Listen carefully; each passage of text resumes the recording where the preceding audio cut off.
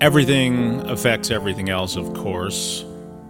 The fact that I'm sitting here at the piano playing this left-handed 2-chord ostinato, and I blew the scale,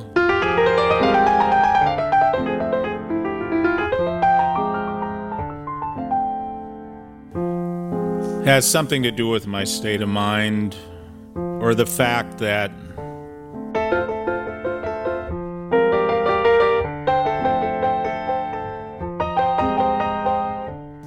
there's a microphone stand sitting in front of the piano here that I'm using for the vocal mic.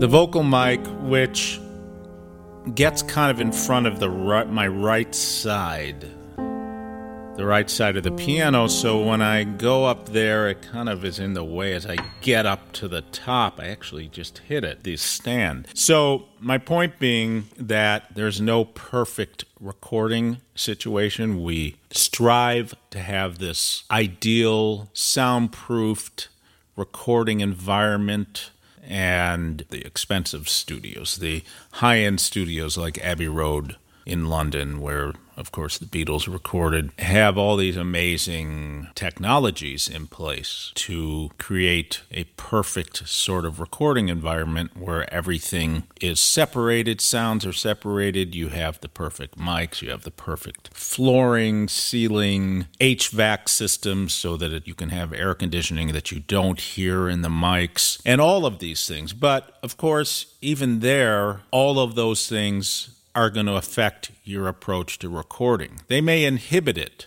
the perfection. My setup here is pretty funny and ad hoc.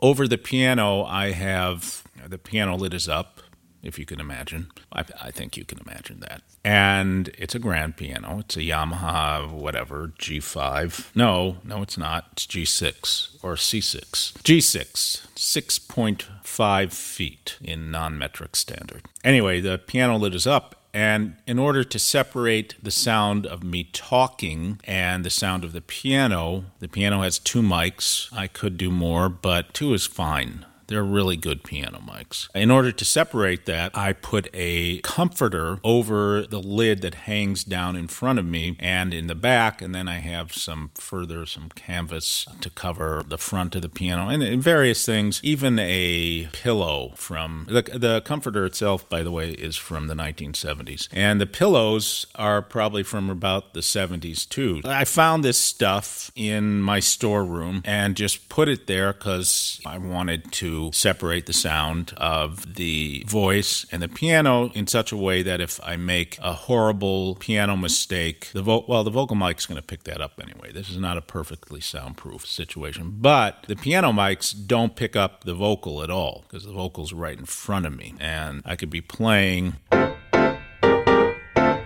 and piano mics are not picking up me talking, barely audible. So there's this ideal of separation. Separation, of course, I said everything is related to everything else, so I think separation, I think of COVID-19 and the separation we're all going through. 6 feet of separation, which makes me think of 6 degrees of separation and all that. So anyway, getting back to my improvisation here, related to everything else, I mean, that's just...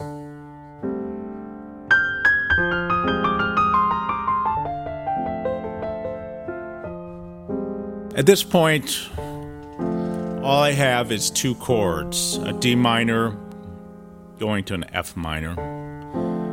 They're related by this one note, F.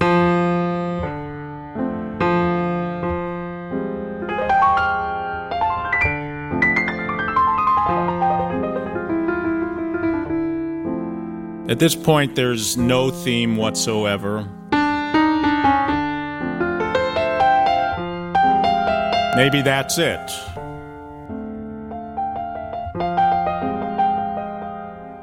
Da da da da da. Let's make that the theme.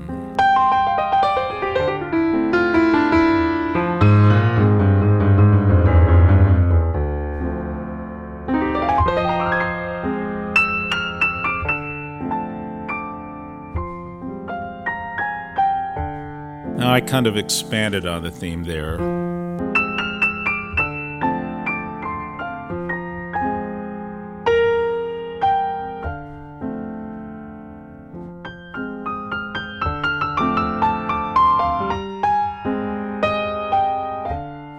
I made a mistake, so what do? I incorporate it.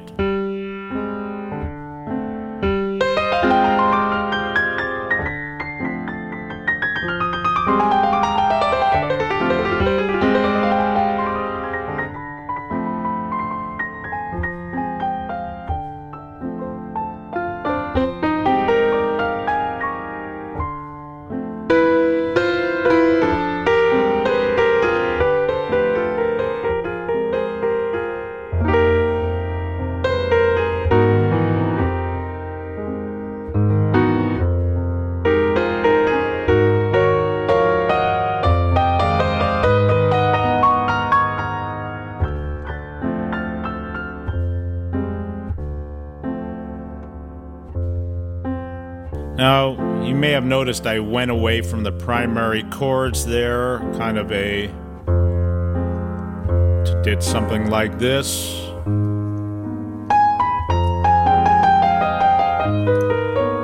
And then I went back.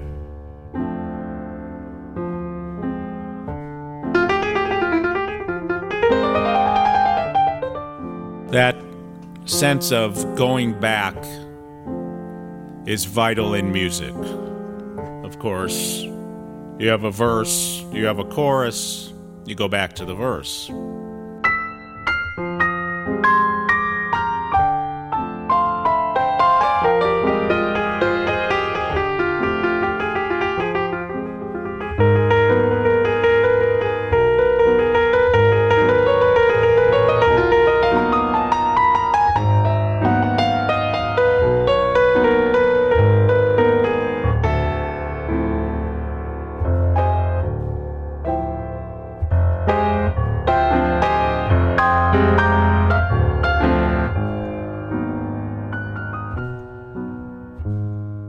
This modulation is different because the second chord is a major, which I'm sure you noticed.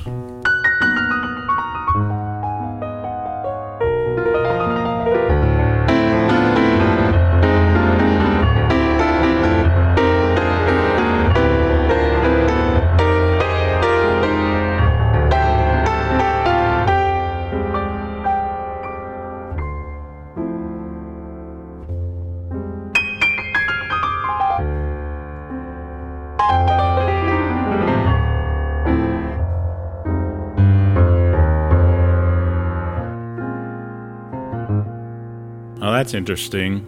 I start playing the theme in the left hand.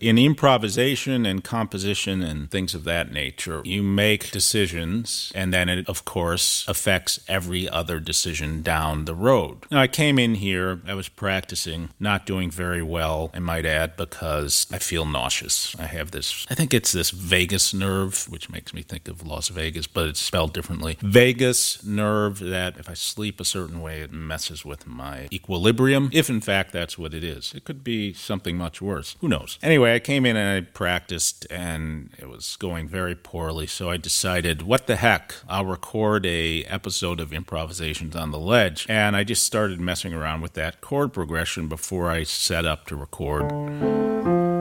deciding, okay, I'm going to do something with that. Base the entire thing on those two chords, sort of. And then, of course, I have to set up, which is like a 5-10 minute process, probably more like 15. But I got to put the blankets, the comforter from 1970 over my piano and the pillow from maybe 75. And, I got to move this stupid mic over to the piano and put it in front of me in such a way that it will affect my improvisation. So everything I do up to the point of starting the recording is going to change my original idea. So I had this innocent idea,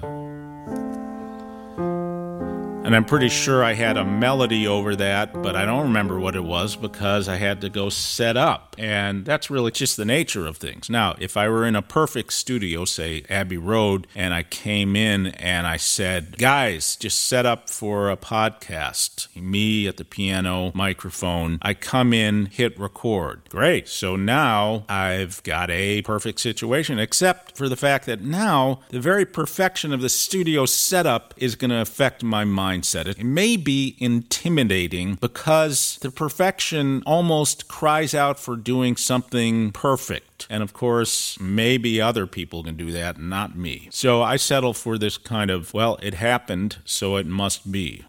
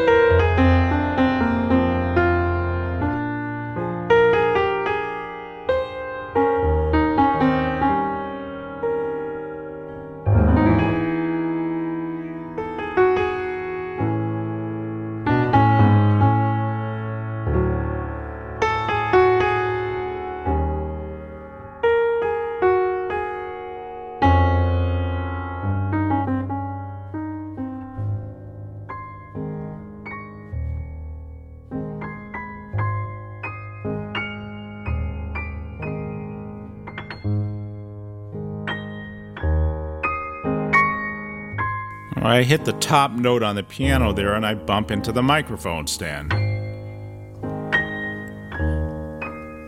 I'm also thinking, I wish there were one more note so I could hit a D flat up there, but it's not there. It's not perfect.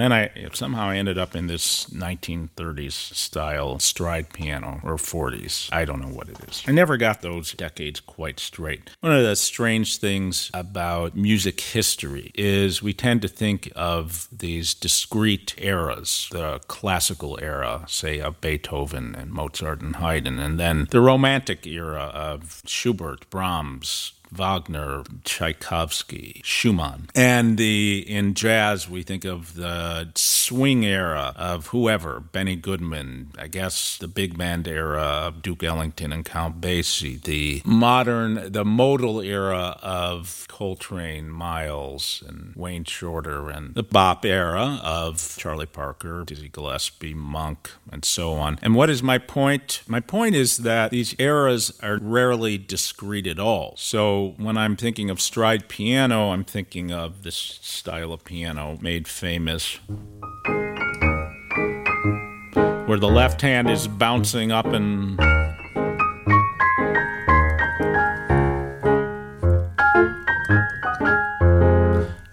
down like that, and you do stuff like in octaves in the right hand. But that style of piano was made famous by pianists like James P. Johnson, Fats Waller, Duke Ellington as well. And I know that sometime in the 20s, 30s, 40s, but it wasn't all in one single era. And since I'm not a musical historian, I tend to just say that's in the 30s. Well, 30s, that's going on maybe. And then there's some other things going on, the big band era, swing. And at a certain point, I lose all sense of when this is all happening. When Beethoven was writing his classic works, they simultaneously were in the so-called classical era and the Romantic era, and they were kind of the bridge between those. And there's often these bridges in music. But all these things are only after the fact that we come and look at it and say, well, this happened here, and then this led to this, and this went back to that. And my point being that, in the end, I have no idea.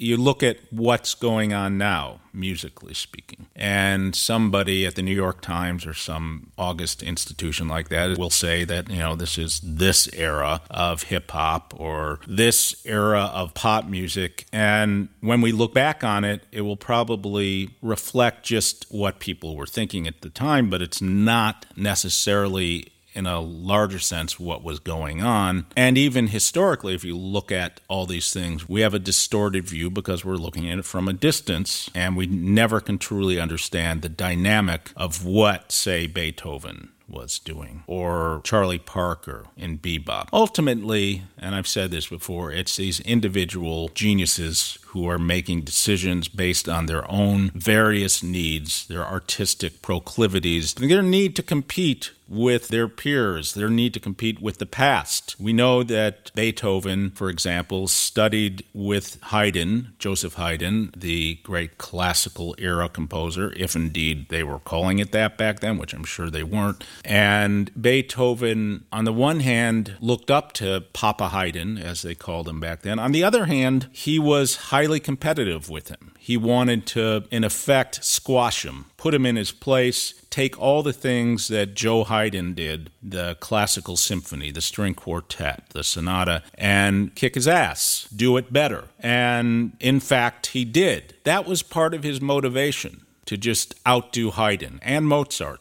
A part of his motivation beyond the artistic need to express the zeitgeist of the age, which was kind of Enlightenment era and post-Enlightenment and Napoleonic Wars and liberty, and was just merely trying to outdo his predecessors and maybe to a lesser extent his contemporaries. In his case, for example, I'm pretty sure he knew he was already way better than any of them. So that motivation cannot be discounted in any of this musical style. I know I'm trying to do this all the time. My immediate predecessors in jazz, McCoy Tyner, who just died, the great McCoy Tyner, and Randy Weston, who died last year as well, or 2 years ago. From the time I was maybe 18 or 19, I was trying to simultaneously take in what they gave me and then go beyond it and outdo them. In the end, of course, that motivation doesn't matter. What matters is the results.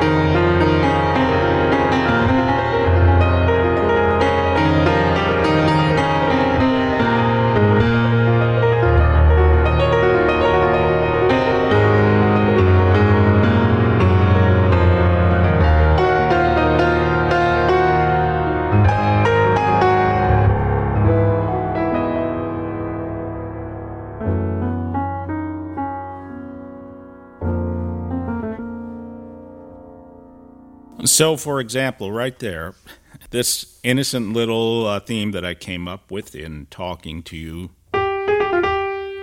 to me it's three notes. It's going centered around a G, going up to an A flat, back to the G, back down to an F, back to the G. So it's kind of centered a little centrifugal force around that G. And the total theme is 1, 2, 3, 4, 5 notes. But at some point, as I was just improvising there with that theme, I started to play something from the past, Spain.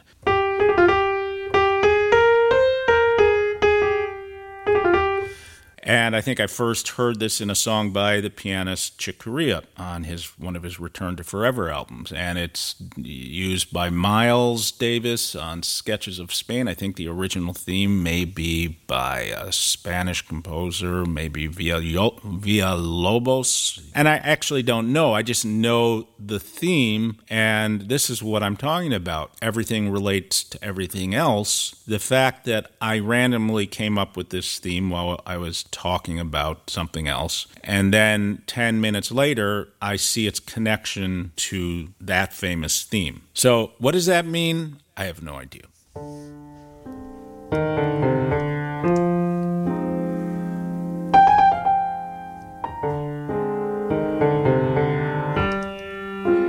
Now you notice I start to play that theme in the left hand with the chords, original chords.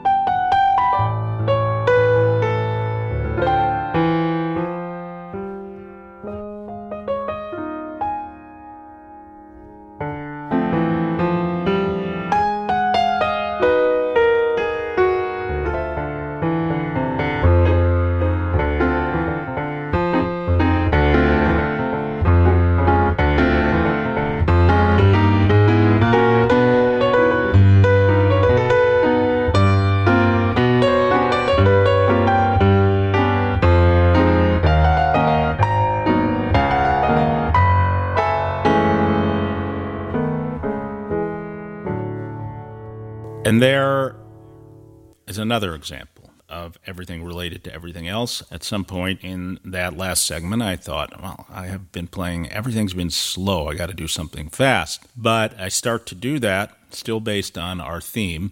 And what happens is the vagus nerve, Las Vegas nerve, I'm feeling queasy still. And I can't really keep up a tempo. So there you go. And this goddamn microphone stand is in my way. The hell with it.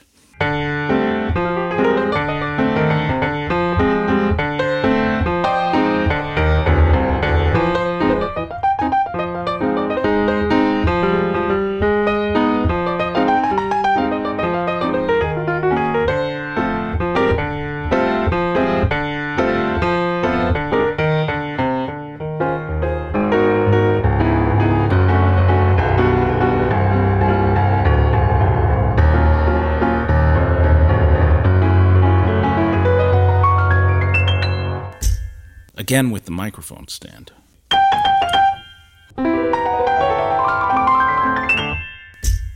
There, I hit it. Hey, it's Peter Saltzman. If you love Improvisations on the Ledge, please be so kind as to spread the word, give it 5 stars and a great review. And to keep up to date with all of my activities, including this podcast, new albums, performances, and music education, be sure to visit my website at petersaltzman.com.